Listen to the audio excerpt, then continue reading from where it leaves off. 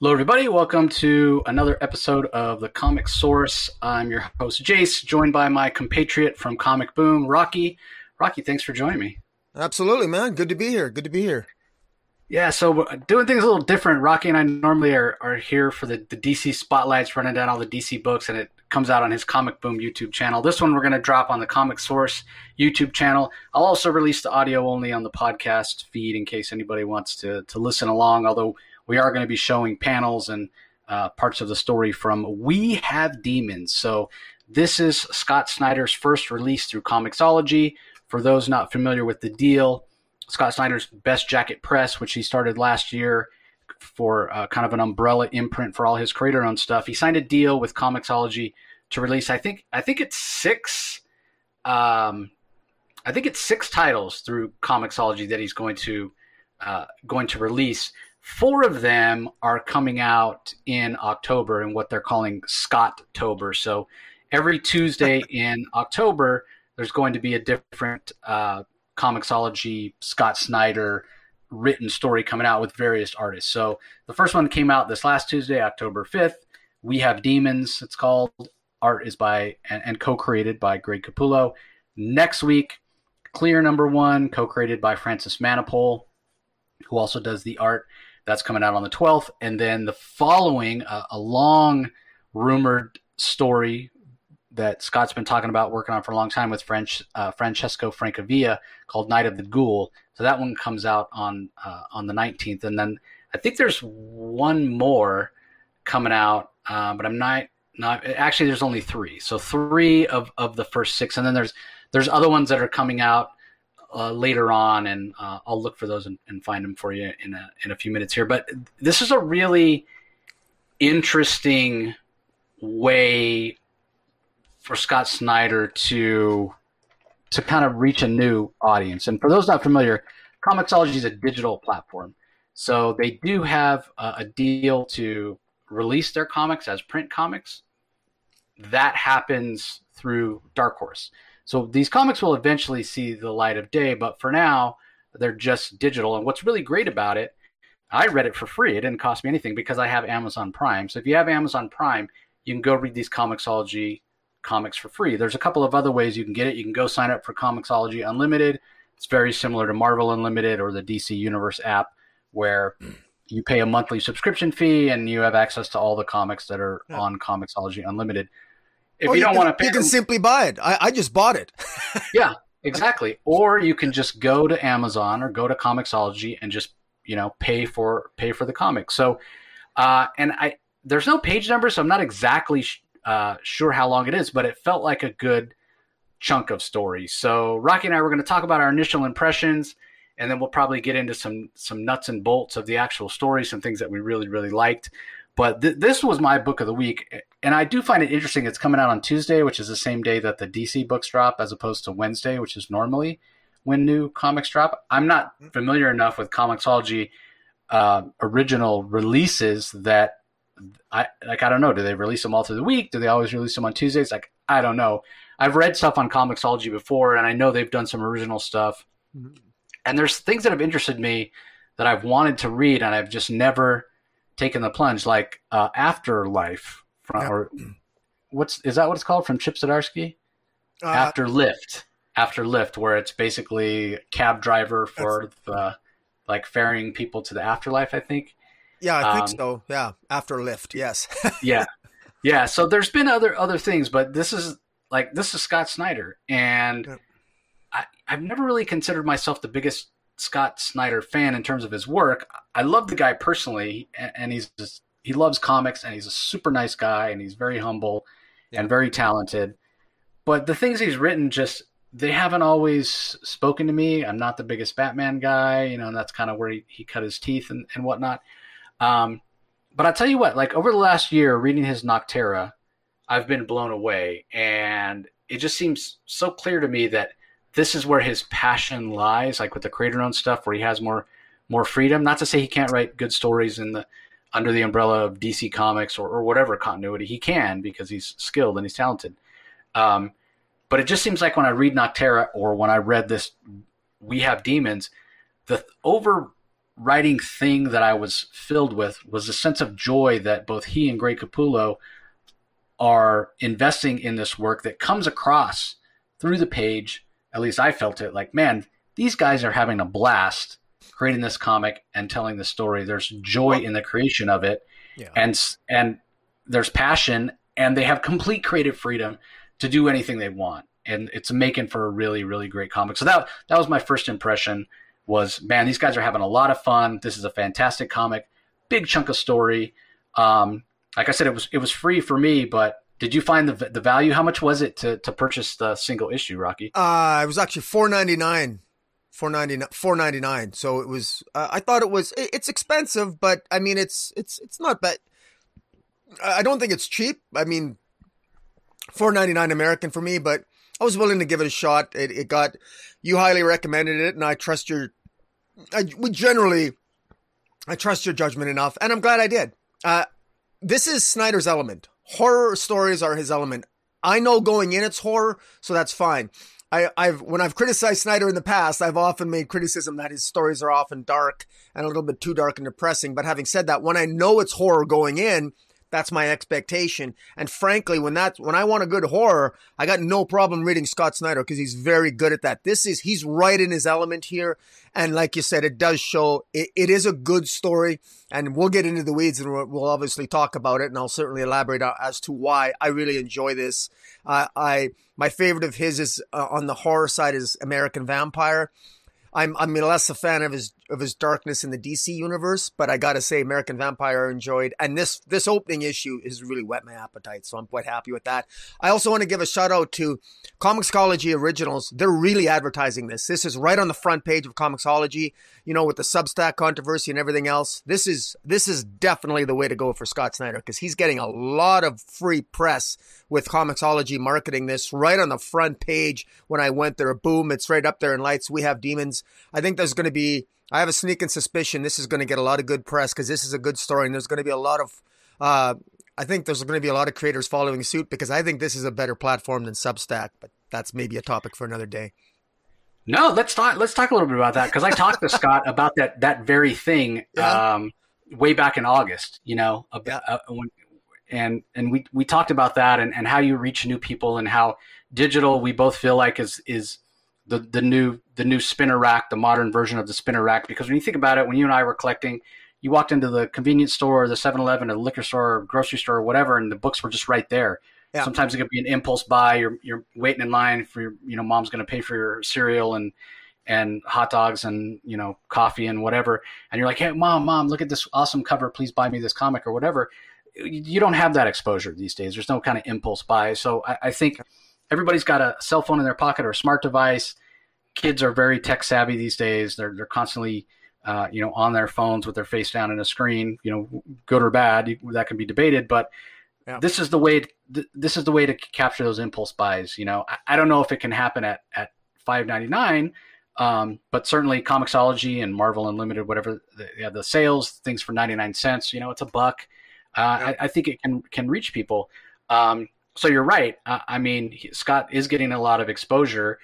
It's not surprising to me that Comixology is doing this, is using his name, because they know he brings in a different audience, right? Like Scott's got his own following. He certainly can bring in people who aren't usual readers of digital, who say, yeah, this is going to come out from Dark Horse in print eventually, but I don't want to wait. I want to read this now. Let me go ahead and stick my toe into digital stuff. And it's a revenue stream, because I think what Comixology, and obviously they're going to promote it because they've paid Scott an amount of money that allowed him to pay the creators. They've been working on these books for a long time. Mm-hmm. And especially during COVID, when everything was up in the air with print comics, and Scott has talked about this, where he wanted to make sure that his co-creators, as they were working on these books, were getting an income, right? Like if they've been working on this for 6 months, Scott's been paying the artists and co-creators for 6 months already. Hey, let me get you your page rate to make sure you can keep paying your bills and, things are good. And it helps foster the creative environment if everybody's happy. So obviously Comixology is giving them a big chunk of money to do this. So Comixology wants to recoup their investment, and rightly so. That's just business. So how can you do that? Well, you can get people to subscribe. They probably, I would imagine Comixology probably makes more per unit when somebody just buys a single. I mean, they have to if it's $4.99, as opposed to if you're subscribing to Comixology Unlimited, I think it's $8.99. And then, obviously they're subsidized by Amazon because Amazon bought Comixology a few years ago. I'm just thinking about convenience, Jace. For me, Comixology, the one advantage they have, they're an online comic book shop. I can't, if I'm not going to walk into a comic shop, at least I can get the illusion of doing so online. And Substack, I'm already a little annoyed with Substack, and maybe I'm going to sound like a negative Nelly here, but getting 4 or 5, I mean, this week alone, I got 4 emails from different creators from Substack, and they're telling me about what they ate for breakfast and, their lives. And I just want to read comics. And you know what I mean? And the thing is, it's really nice to just go to Comixology and, Scott Snyder, it's new. I pay for the comic. It's $4.99.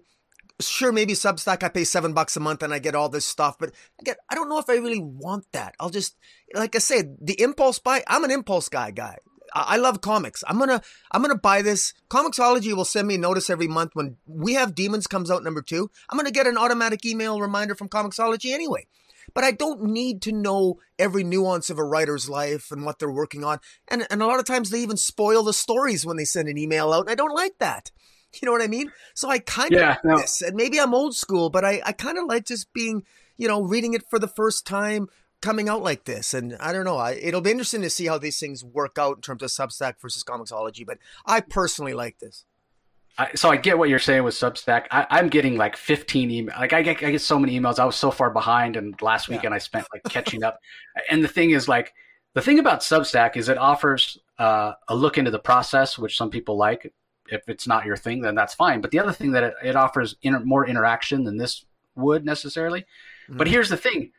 In order to have that interaction with Substack, you got to respond to the Substack post pretty much the first day they're posted, maybe within a day or two. If you fall behind like me, I'm responding to threads that they've already moved on, so with Substack, it sort of feels like an obligation. Like, am I getting the value for what I spent on these Substack subscriptions? Because the part of the reason and the attraction is that interaction, and I'm not getting the interaction, and it's on me because I'm falling behind because I signed up for too many and I got all these emails and whatever. So you're right. But let me ask you this, Rocky. So we know that Scott's got 2 more series coming out, and then 3 more coming later, and then what's called a prose illustrated novel. So I think it's a total of 8 titles that are coming from Comixology. So if you're paying $5.99 or $4.99 for this one, wouldn't you be better off getting the Comixology Unlimited for $8.99 a month once there's more than one title out? You're probably right. Obviously, if it reaches that point, where, because I actually buy most of my comics physical copies anyway. It's rare that I use Comixology. If it reaches that point, well, absolutely, I would agree with you. It would make more sense for me to go to Comixology Unlimited. Yeah, certainly I would. Yeah. I would consider that if it comes to the point. But I also like owning, actually owning. Yeah. I'm big on owning because I have a large database. I have a Dropbox account. I actually like owning the comic books, and maybe that's silly of me if I can but I kind of like that myself. But. Yeah, no, I agree. The biggest thing for me these days is space when it comes to physical comics. I'm quickly running out of space, so I try not to get something unless I really, really like it or I would really want to support the creator. But the other thing is if you are subscribing to Comixology Unlimited, not only are you getting all the Snyder books, like I said, there's hundreds of books on there, thousands of books. In fact, there's thousands of books, all this other stuff that like you said, and like I intimated, being the kind of the modern day spinner rack. You can go on Comixology Unlimited if you can't get to your comic shop, or you're on a trip or a train ride or a plane or whatever, and you can browse through. And even if you don't have Comixology Unlimited and you just go to Comixology.com or go to them through Amazon, a lot of times the books will have the first couple of pages are available free as a preview. So I think it's a great value and a way to, again, I think Comixology's promoting this. They brought in Scott Snyder, who, previously hadn't done a lot of digital only stuff, to try to boost that subscriber base. Cause like I said, they're owned by Amazon. At the end of the day, subscriptions are the way a lot of these big companies are. That's the way they show that they have value. And again, for me, it's great because I already pay for Amazon Prime. And even if even if Comixology wasn't there, I order so much stuff through Amazon and use other Amazon Prime features that it's a no-brainer for me to have Amazon Prime. So this is just bonus for me. So anyway, enough about the business side of things. Let's sort of dive into the story itself. So I'll just give a real quick and dirty sort of recap of what this is about. Like, We Have Demons. Well, I guess actually Rocky turned to the creator page and it's reminded me I should give the credits first. So Scott Snyder's the writer, as we mentioned.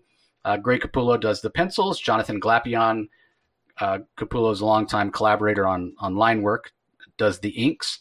Dave McCaig on colors, and Tom Napolitano on letters. And there's a little bit of maybe a disclaimer here talking about, because again, this is creator owned. This is mature. This isn't the stuff that you see in here wouldn't be approved over at DC.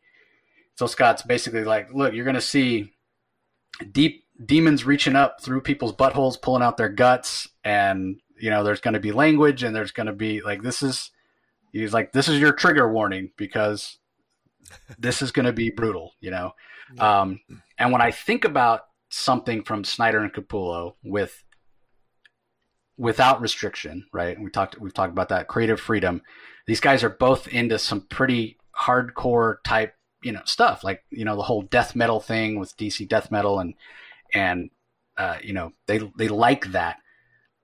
I'm not a metal. I would not consider myself a metal guy. Like Greg plays the guitar and he works out, and he's, if you've ever met him, if you don't know him, you could maybe see how he's sort of intimidating with the dark sunglasses on, and he's very fit, he's very ripped, but he's a great guy. But I could see how people would be intimidated. He's got that sort of intimidating air, and that sort of permeates into what I was thinking about that we were going to have here. Okay. They're telling a story called We Have Demons. This is going to be metal. This is going to be brutal, and it's going to be horrific, and there's going to be a lot of blood, and it might have too much of an edge for me. Not that I wouldn't read it, not that I might not recognize that it might be a really great story, but I don't know. To be honest, I'm a little more of a soft boy. I'm a little more of a romantic at heart, as terrible as that it makes me sound. But I don't know. That's just where my proclivities lie, and so I was unsure, but it was Scott Snyder. And again, it didn't cost me anything because I had the Amazon Prime. So I read this disclaimer, and I had also seen artwork that Greg had been posting that looked fantastic. And so I dove in not really knowing what to expect. And I'll say this, while there are plenty of the brutal scenes with demons and blood and guts and some great action scenes, and Capullo gets to really exercise those artistic muscles, this is a much more emotionally grounded story than I necessarily expected. And the other thing that I didn't expect was I didn't expect this perfect merger of the idea of faith or religion / magic and science.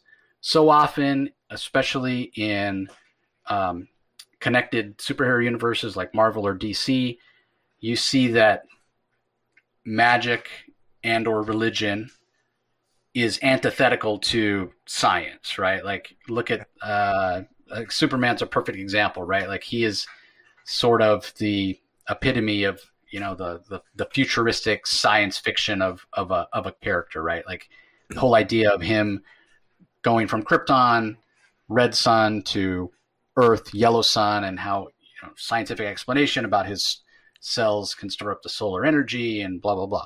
What's one of his biggest weaknesses? Magic, right? Because they're just diametrically opposed. And what we get in this story is a perfect melding of science and faith or religion.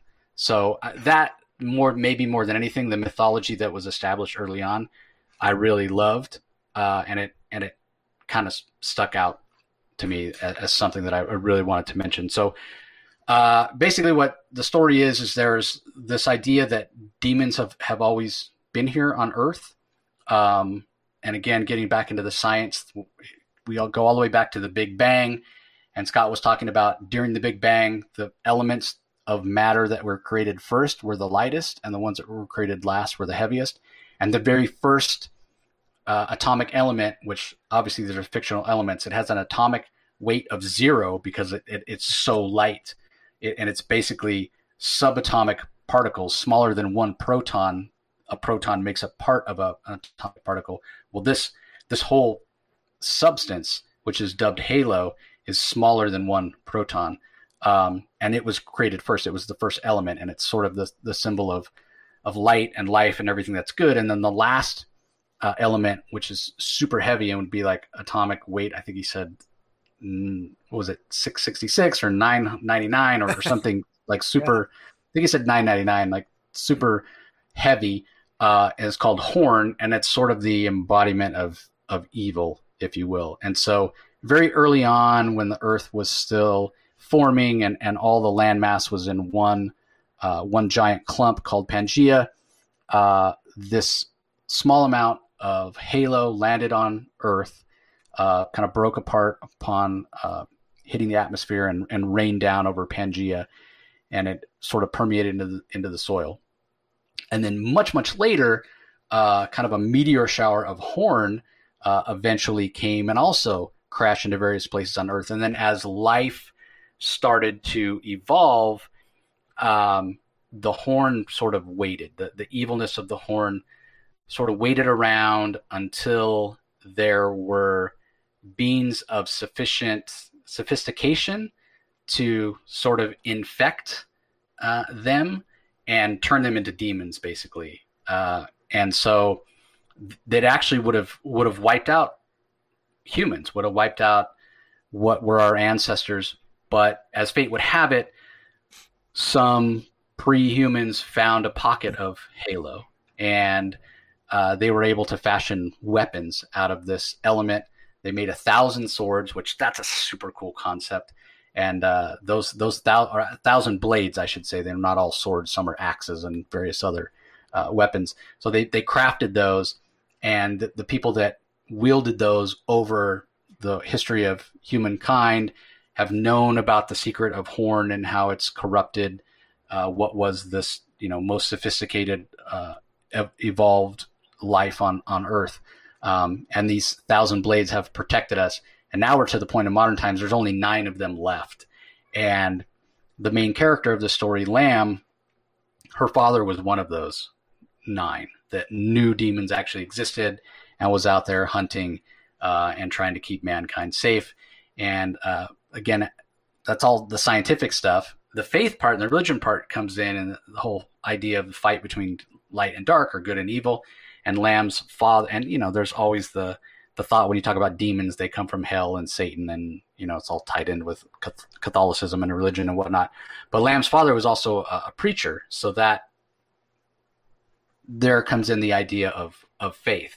So what I find interesting, Lamb is the one that's telling us this story, and she's calling it an FOM story, and Scott Snyder has called it that as well. And FOM stands for Fall of Man. So we're really talking about the end times here, where apparently this conflict that's been going on since basically the beginning of time, it's ratcheting up. It's maybe reaching its end game. There's only 9 of the 1,000 blades left, and the demons are becoming more and more bold and looking to kind of corrupt and take over, and maybe finally have the end game where they do wipe out humans and what they call God folk, which is basically religious people that believe in the good of their fellow man. So great mythology, but again, what I go back to is this idea of not only did they create a really interesting mythology and an antagonist that's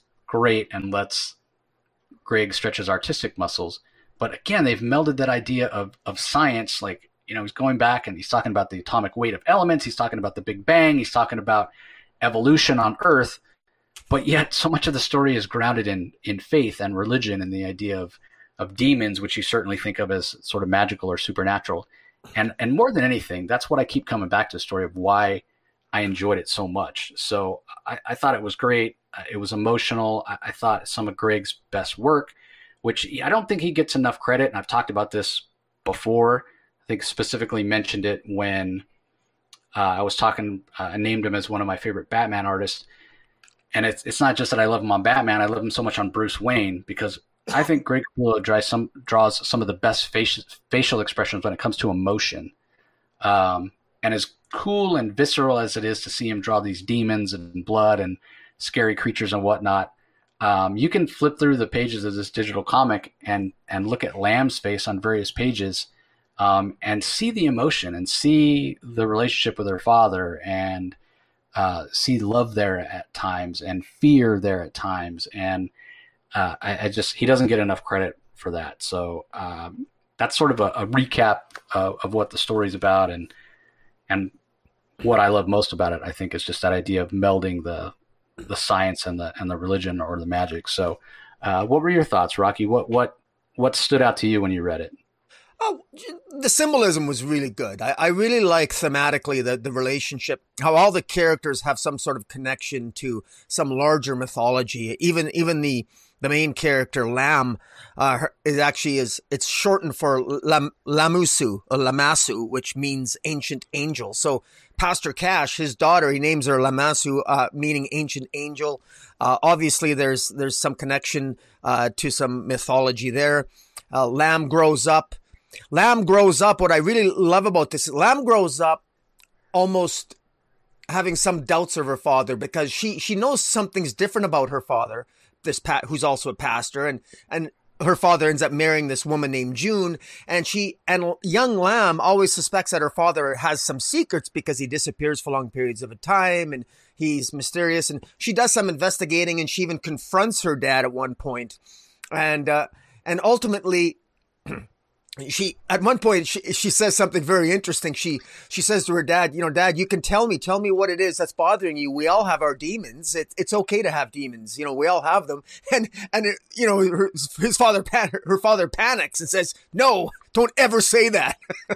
and because it was just an expression when she said it, but it really becomes manifest as to what her father meant when after her father passes and she speaks to her stepmother, and the stepmother reveals more of the mythology and the secrets to her. You can see why all this is so serious. But what's interesting is that Lam goes through her life sort of not having the type of faith that her father does, not being that religious, and that connection between faith is what powers the halo and the horn. The halo being the positive elements of humanity, I guess the positive reinforcement, sort of like the good, and the horn being the evil.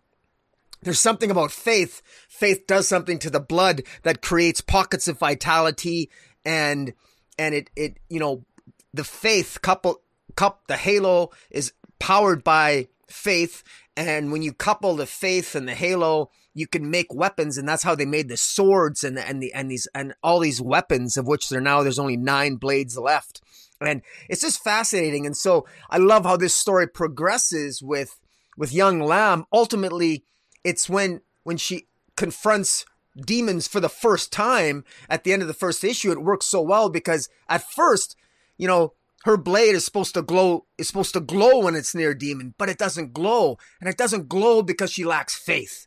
And at first it's like, well, that's really weird. But then it makes so much sense. It's when she realizes that this is true. Oh my God, there really are demons. Suddenly she realizes her dad was telling the truth. She gets faith, and that empowers her more. So it's like you said, it's that drawing that connection between faith and science.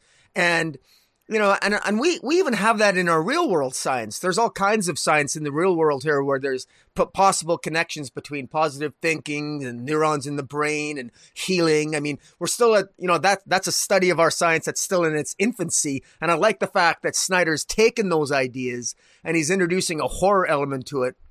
And I really, really like it. And the fact that we have these huge, Earth is constantly being bombarded by horns, by these meteorites, these little meteorites, which contain the horn element, the sort of like the evil contaminating element. But Earth has only ever gotten one massive halo impact.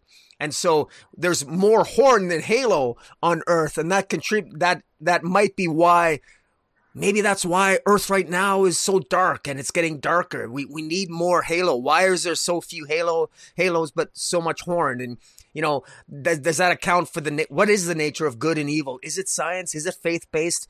Well, Snyder's answer seems to be that it's a little bit of both. But the only way to really defeat the evil is to have faith. And that's the most essential part. And So that mythology coming into this story is what has got me intrigued. And I got to say, Snyder is always really good at starting off a story like this. He's really good.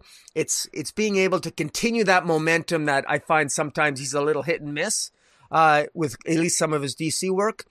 But again, I mean, I'm in for the long haul here. I'm more than happy to give him a lot of leg room here because I love this concept, and he's right in his element here. And yeah. The other part about this, when we talk about creative freedom, it's not just the freedom to use curse words or have the art be a little more visceral or bloody, but it's also the freedom to have it last as long as they want it to last. Yeah. Have each of these digital issues be as many pages as they need it to be to tell that month's story, So I'm sure there are some restrictions. It can't, create 1,000 pages a month. First of all, Greg's hands would fall off. But yeah, there's a lot more freedom to have the space, because I feel like I agree with you. Like, Scott doesn't always have the best execution on his DC work, but I have always felt like from the very first Metal series through his Justice League run to Death Metal, the biggest part of why it's sometimes a little choppy or the pacing isn't great for me is because I can see where Scott's got these huge ideas to tell this epic story in scope, but he just doesn't have the real estate. He just doesn't have the pages or the space to be able to flesh out all these incredible ideas that he has. And I think that's the biggest thing that impacts the quality of his work. I don't think it's actually that his ideas aren't good at all. I think it goes the other way. His ideas are so good and so big that they need room to live and breathe. And certainly when you're talking about a big connected universe that's been around for 80 years, like DC, those two things don't always mesh. Yeah. And there's editorial interference too. Yeah, exactly. And not that Scott doesn't have editor, working with him on this, on Noctera and on his Undiscovered Country. He's been working with Will Dennis. Will Dennis is the editor on this as well. And he's worked with Will for a long time, and they have a good working relationship. So Will is getting to fulfill that true best role of an editor, which is to make the book better. Not to make it shorter, not to be, hey, it's got to fit in X amount of pages, but to make the story better. So not to say that every idea that Scott comes up with, every script that he writes, every word needs to be in the book, because maybe there are some things that are extraneous or that would flow better if you cut some things out. But at least he'll have the freedom to put in more of the story and allow it room to breathe. So, and I agree with you, Rocky. The whole idea of this relating to our world in terms of, is it science? Is it faith? I think of that little girl meme, where the little dark-haired girl, she shrugs her shoulders. Why not both? Why can't it be both, right? Why can't we have both? And that's what I feel like Scott is doing here, and it's fantastic. And don't get me wrong, this is, and we cannot sell Greg Capullo short either, because yes, there's absolutely fantastic art and line work and emotion in the faces, like I mentioned before. But Greg's also he's a storyteller in and of himself. And I guarantee Scott would be the first one to say that Greg's got a lot of input into the story, obviously into character design, into where the story's going, and, ideas and all that sort of stuff. And so that has me excited too, especially when it comes to Lamb's father's partner, Gus, who is mentioned throughout the story several times. And then when he finally shows up, he's sort of larger than life on the page. And if you look at him closely, he almost looks, he obviously is something more than human, but he looks more human than the other demons that Lamb was confronted with. But if you look at the top, and Rocky's got it up, if you're watching this on YouTube, he's got the full page splash there. And this, first of all, this guy's huge. He dwarfs Lamb. But he has almost like a mostly normal human face. But then on top of it, it's almost like he's got a demon head. Like, is he half human, half demon? Is he, we don't know what he is just yet, other than super interesting and super intriguing looking. But maybe the best thing about it is, it's the most innocuous name. It's just Gus, right? And then when you finally see him, because I was thinking, like, what is he? Is he a dog? is he some kind of little sidekick kind of guy? And then when you finally see him, no, he's this giant paramilitary looking half human, half demon. I don't know. I'm really excited. Well, Snyder referenced in the early story about Atlanteans and then the ancient Nephilim and the Homo maledictus race. So Snyder has taken some from our own real world mythology about past races of giant men, et cetera, et cetera. So I'm like you. I'm wondering who this Gus is. I mean, I'm sure Gus is short for something, just like his daughter Lamb was short for something. So he's, like I said, it is interesting. He does look like a crossbreed between probably a Nephilim or a giant and some sort of demon. So it's intriguing. So definitely it's one of those things where it's the art here is just absolutely fantastic. I mean, Greg Capullo here. I mean, this is just a fantastic image because he looks like a paramilitary something, I gotta tell you, but it's quite the thing. And that's a heck of a sword he's wielding there too. Yeah. And I kind of wondered at first, maybe that's just like, like you would wear a coonskin cap. Maybe that's just, he made a cap out of a demon that he killed, but the eyes glow. So it was making me thinking it's actually part of him. And you mentioned the sword. Flip to the next page, Rocky. I love when he puts that first panel there, when he puts the sword point down on the ground. That sword is nearly as tall as Lamb is. Like, it's really close. Yeah. So I look forward to future issues of Greg's art where Gus is just wielding that sword and just, slashing through demons, and demon entrails and blood are flying everywhere. I anticipate that we'll get some of that in the near future. So yeah, I again, this was my book of the week. It was better than anything I read. Nice House on the Lake was close. And that also, I talked about this on our new Comic Wednesday episode. That also is a story that's not beholden to any, previous continuity. Yes, it's a DC comic, but it's obviously not set in the regular DC universe. It's a regular story. But by design, it's a very small and intimate story about a very small group of people that are trapped in a very small area, which kind of adds to the claustrophobia and the fear and the fact that it's a horror story that James Tynion is telling. The potential that is here, that we get introduced, that you feel in the story and the mythology that Scott and Greg are giving us, that's what for me gives it an edge. And again, not to slight anything that Tynion's doing, Nice House on the Lake is fantastic. And it's not supposed to have that big open feel, but I don't know. This just felt like We Have Demons just felt like something new and something different. And when you talk about a fall of man story, immediately your head goes to some sort of post-apocalyptic wasteland type story after a nuclear war or whatever, where how many of those stories have we seen and read over the years? Like hundreds at this point, right? In movies and cartoons and comics and novels, just in video games everywhere. So to be able to take that concept, a fall of man story, flip it on its head and give us this with this incredible merging of science and faith, it blew me away. I was just super impressed. And I just love everything about this. I love the distribution model. I love the art. I love the color work, the lettering, the pacing, the mythology. Even the first few pages where, and I typically don't like this, where all the words are on the left side and it's really kind of expositional info dumps, and we're getting, the art along the right side. Immortal Hulk did it recently with an issue, and whenever I get it in an ongoing series, it just feels like Spawn will do it every once in a while, and it feels like, they've fallen behind where they need to be in the story. So you get an issue like this, so they can give a lot of information in a short amount of pages to get us caught up. That wasn't this.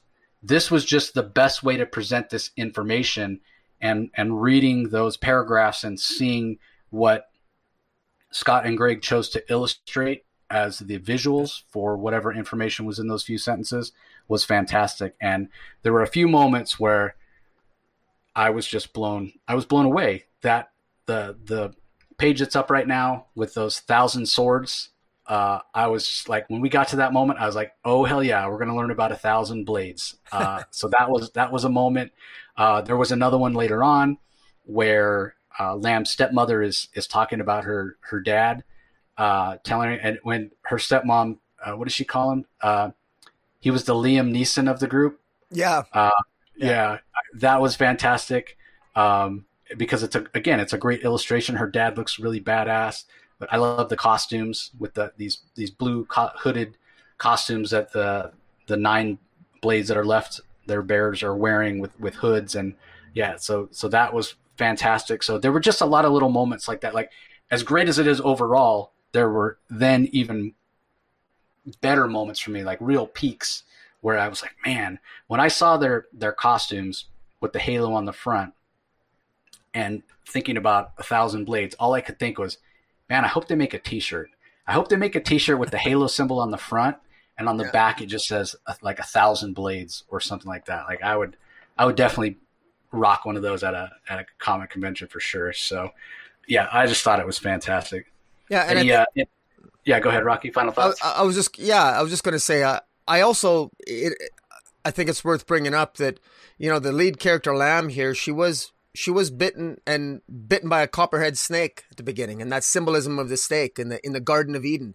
The Garden of Eden is one of those sacred oases that would have been, which would have represented where a piece of halo would have landed in the Garden of Eden, and within the Garden of Eden is the poisonous snake. And it's very symbolic that Lamb, the lead character, ends up getting bitten by a copperhead snake, her own father, Pastor Cash, cuts off her arm, and throughout the story is building her a new arm. So, I mean, it's kind of an inside joke there. At least I could joke that even when her father's not around, he's lending her a hand. He's always trying to improve her hand. And then, of course, the issue ends with her having a newly improved sort of hand with a new sword attached to this hand, which she lost to evil, lost to this horn, this eye represented by the snake. So again, all the characters in some way, in some capacity, represent the theme, that dichotomy between the halo and the horn that Snyder has crafted so well. And again, hats off to Greg Capullo for just fantastic art, giving that life. Yeah, I agree. Last thing I'll mention, have you ever seen the Matthew McConaughey movie, Bill Paxton is in as well, called Frailty? I don't think I have, no. So I was reminded a little bit of that. So in the movie, Matthew McConaughey's father is Bill Paxton, and he believes that God sent him this message, and he's the only one who can see demons that are out there in the world. So obviously it reminded me of this. And then Matthew McConaughey is basically recounting the story to an FBI agent and talking about his brother and how their dad, you're never quite sure what's real and what's not. Is what Matthew McConaughey is saying true? Are there actual demons, or was his dad just crazy? And so it reminded me of this. And if you haven't seen it, I definitely recommend it. If you watch it, you'll know why it reminds me of this. And I'm curious, next time I talk to Scott, I'm gonna be curious to know if that had any influence at all. I mean, it's completely different than this, but there are just a couple of seeds there that make me wonder. And it's a fantastic movie if you haven't seen it. So I'll have to check it out. Sounds good. Yeah, it's called Frailty. It's definitely worth a watch, especially we're in the month of Halloween. So right on. Everybody, if you're listening to us on the podcast, be sure you go and check out the show notes. I'll have some links in there of where you can go to find the book. Like I said, there's 3 different ways to get it. If you have Amazon Prime, if you have Comixology Unlimited, or you can do like Rocky did and just go to Comixology or Amazon and buy it. If you're watching us on the YouTube channel, check the comment section. I'll have it there for you to check out as well. So looking forward to the next release of Scott-tober. As I mentioned earlier, Scott Snyder's the writer. Francis Manapul is the artist, and it's called Clear. And it's basically a futuristic world where you can sort of skin the world to look like what you want it to look like. You can put a filter on it. So if you want to walk through the world thinking that you're living in Lord of the Rings land, you can do that. If you want everything to look like you're living in the Old West, you can skin the world to look like that. If you want it to look futuristic like Blade Runner, you can skin the world like that. And it's a murder mystery set in that world. And the reason it's called Clear is because the main character, sort of the police detective of the story, chooses not to put any skin on his world. So he sees the world. He's one of the few probably who doesn't. And so he sees the world as it actually is, the good, the bad, and the ugly. So I'm a big fan of Francis Manapul's art. obviously I'm a fan of Scott Snyder, so I'm looking forward to that. So be sure you check out We Have Demons on Comixology in whichever way you hope to check it out. And we'll probably be back next week to talk about Clear. So thanks for joining us, everybody. Rocky, you want to let everybody know where they can find you online? Yeah, you can check me out. I have a YouTube channel called Comic Boom. That's Comic Boom with an exclamation mark. And I usually just, Jason, I usually do, you and I obviously do DC comic reviews on a weekly basis. And occasionally I try to add some additional videos. But yeah, you can check me out there. All right, great. So that's going to do it for this episode, everybody. Really, really highly recommend We Have Demons. Go and check it out. And check out Rocky's YouTube channel as well. Like he said, DC Spotlights, he's got a lot of other past content, great reviews on there. So go and check that out. All right, everybody, that's going to do it for this episode. We really appreciate you joining us as always, and we will talk to you next time. You.